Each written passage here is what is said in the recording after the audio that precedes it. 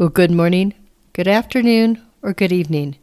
No matter what time of day it is, or wherever you're located, right here, right now, you're with me, Laura Padgett. And this is my podcast called Living What You're Given. I wanted to offer a new series right here at the holiday time in 2021 where we can begin to look at the reasons for and maybe some of the alternatives to perfectionism. Because perfectionism can really distract us from the beauty of the season, can cause us to be uptight, and that reflects in our relationships. And that means it might be something we want to look at letting go of. You know, if you look at perfectionism as an evil queen, supported by three pillars, or her court assistants, if you will, comparison, competition, and control. And you could identify those as you begin to walk into the events around the holiday. Maybe you can let go a little bit if perfectionism is a problem for you. Because no matter how hard we try, sometimes the influences of the world or the expectations of ourselves or others can lead us into that hallway that is so seductive, but yet it really won't give us any kind of satisfaction. And that is when we walk into the trap of the evil queen, perfectionism.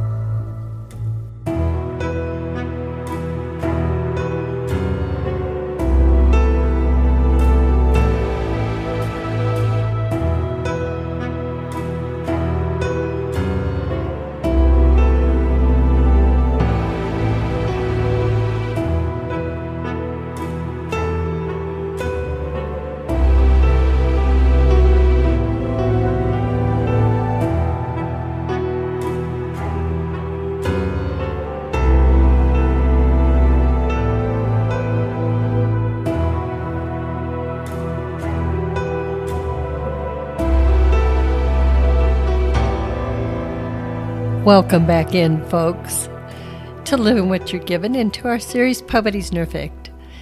I explained in the little intro there why we feel this is an important series to have at this time of the year, but I also wanted to start my podcast as I start all podcasts, and that is by thanking and acknowledging that musician. The name of that song is The Queen's Court, trying to set up a visual for us of walking into that trap that we can find ourselves in sometimes. And it is written and performed by a gentleman who lives in Evergreen, Colorado. And he is a budding musician, composer, producer, and performer. And he's also my son, Gabriel Tafoya. So thanks, Gabe. I love it. It really does fit, I think, with what we're trying to show here. You know, folks, we don't often see ourselves as pursuing perfectionism. Anyway, I don't. But I know that it is something I do. And so I'm trying to unpack the pieces of it that lead me into believing I have to do better or do more or, be something I'm not, and compare myself and then control the outcome of how all that lops together, if you will, into the final product. I think that some of the most important lessons I ever learned about perfectionism were in the world of dance. Many of you know I was a dancer for, almost 30 years, I think. And I did perform and I did compete. I also was blessed to teach. And when I was performing and competing, there certainly is a level of perfectionism and precision that need to be adhered to. But as I taught dance, what I heard were stories of people who really had been made to believe that they were not able to dance because they weren't perfect. Their body wasn't perfect, their rhythm wasn't perfect, they didn't understand this or that. You know, folks, that is such a subtraction of the soul. When we make people believe that we are perfect, or try to make people believe that, it's so easy for us to expect that of others and to make them believe they are less than if they don't hit the perfect mark.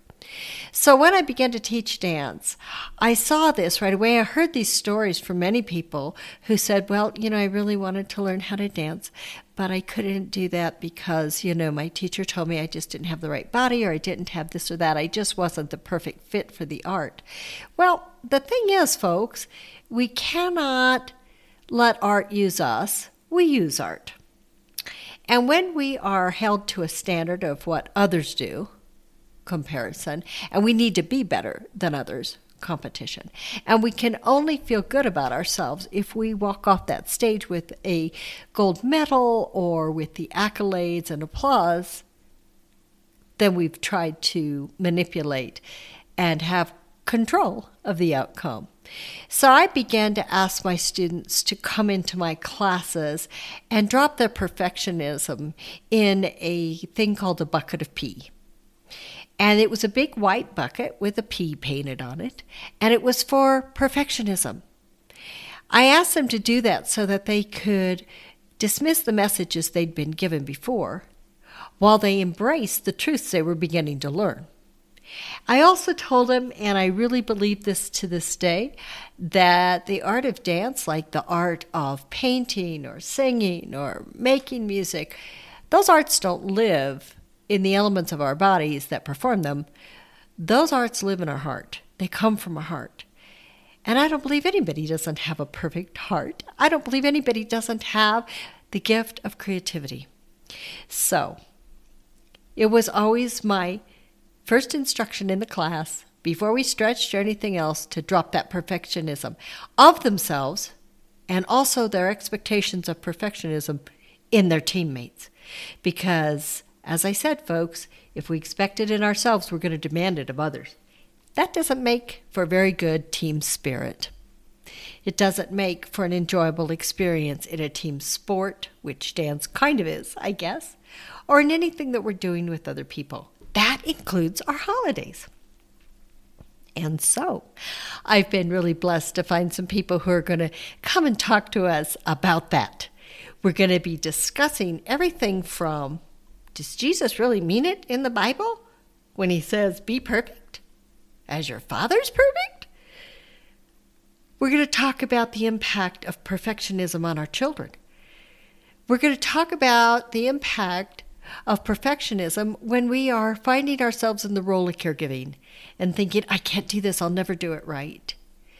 I've brought some people who will help you understand that a lot of our holidays, especially now as they're different than they've ever been in many ways, really can be great if we can create something new, if we can let go of what we think has to be and open ourselves for what is.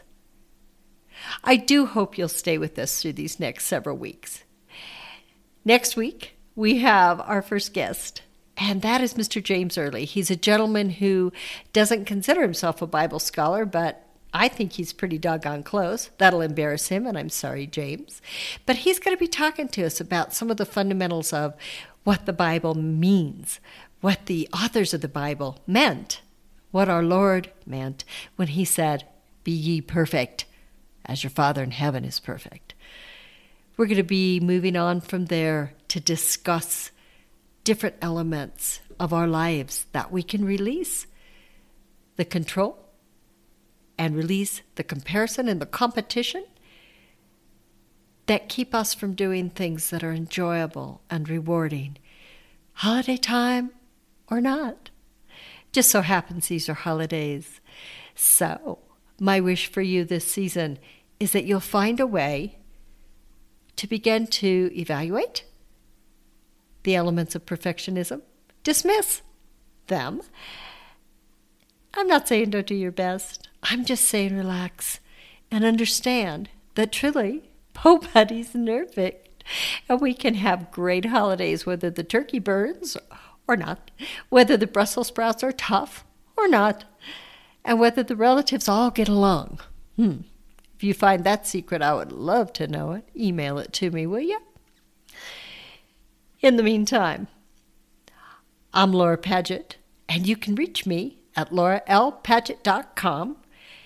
That's my website where you will find my podcast episodes, my blog, named Living What You're Given, interestingly enough, and information about my speaking topics and any events that I might be participating in that you might want to enjoy and share with others. There is also going to be some information there about how you can reach me if you're interested. I'm going to put that website information in my show notes, along with my son Gabe's email, if you'd like to reach out to him for any kind of music or just tell him, hey, great job. I hope you'll join me in looking at perfectionism through the lens that we've shared today and talking to yourself and maybe to others about how you can see yourself sometimes going into the corridor of the Queen. She doesn't give anything. She truly takes everything. So how about we find a way to uninvite her to our holidays this year? Till next time, bye-bye.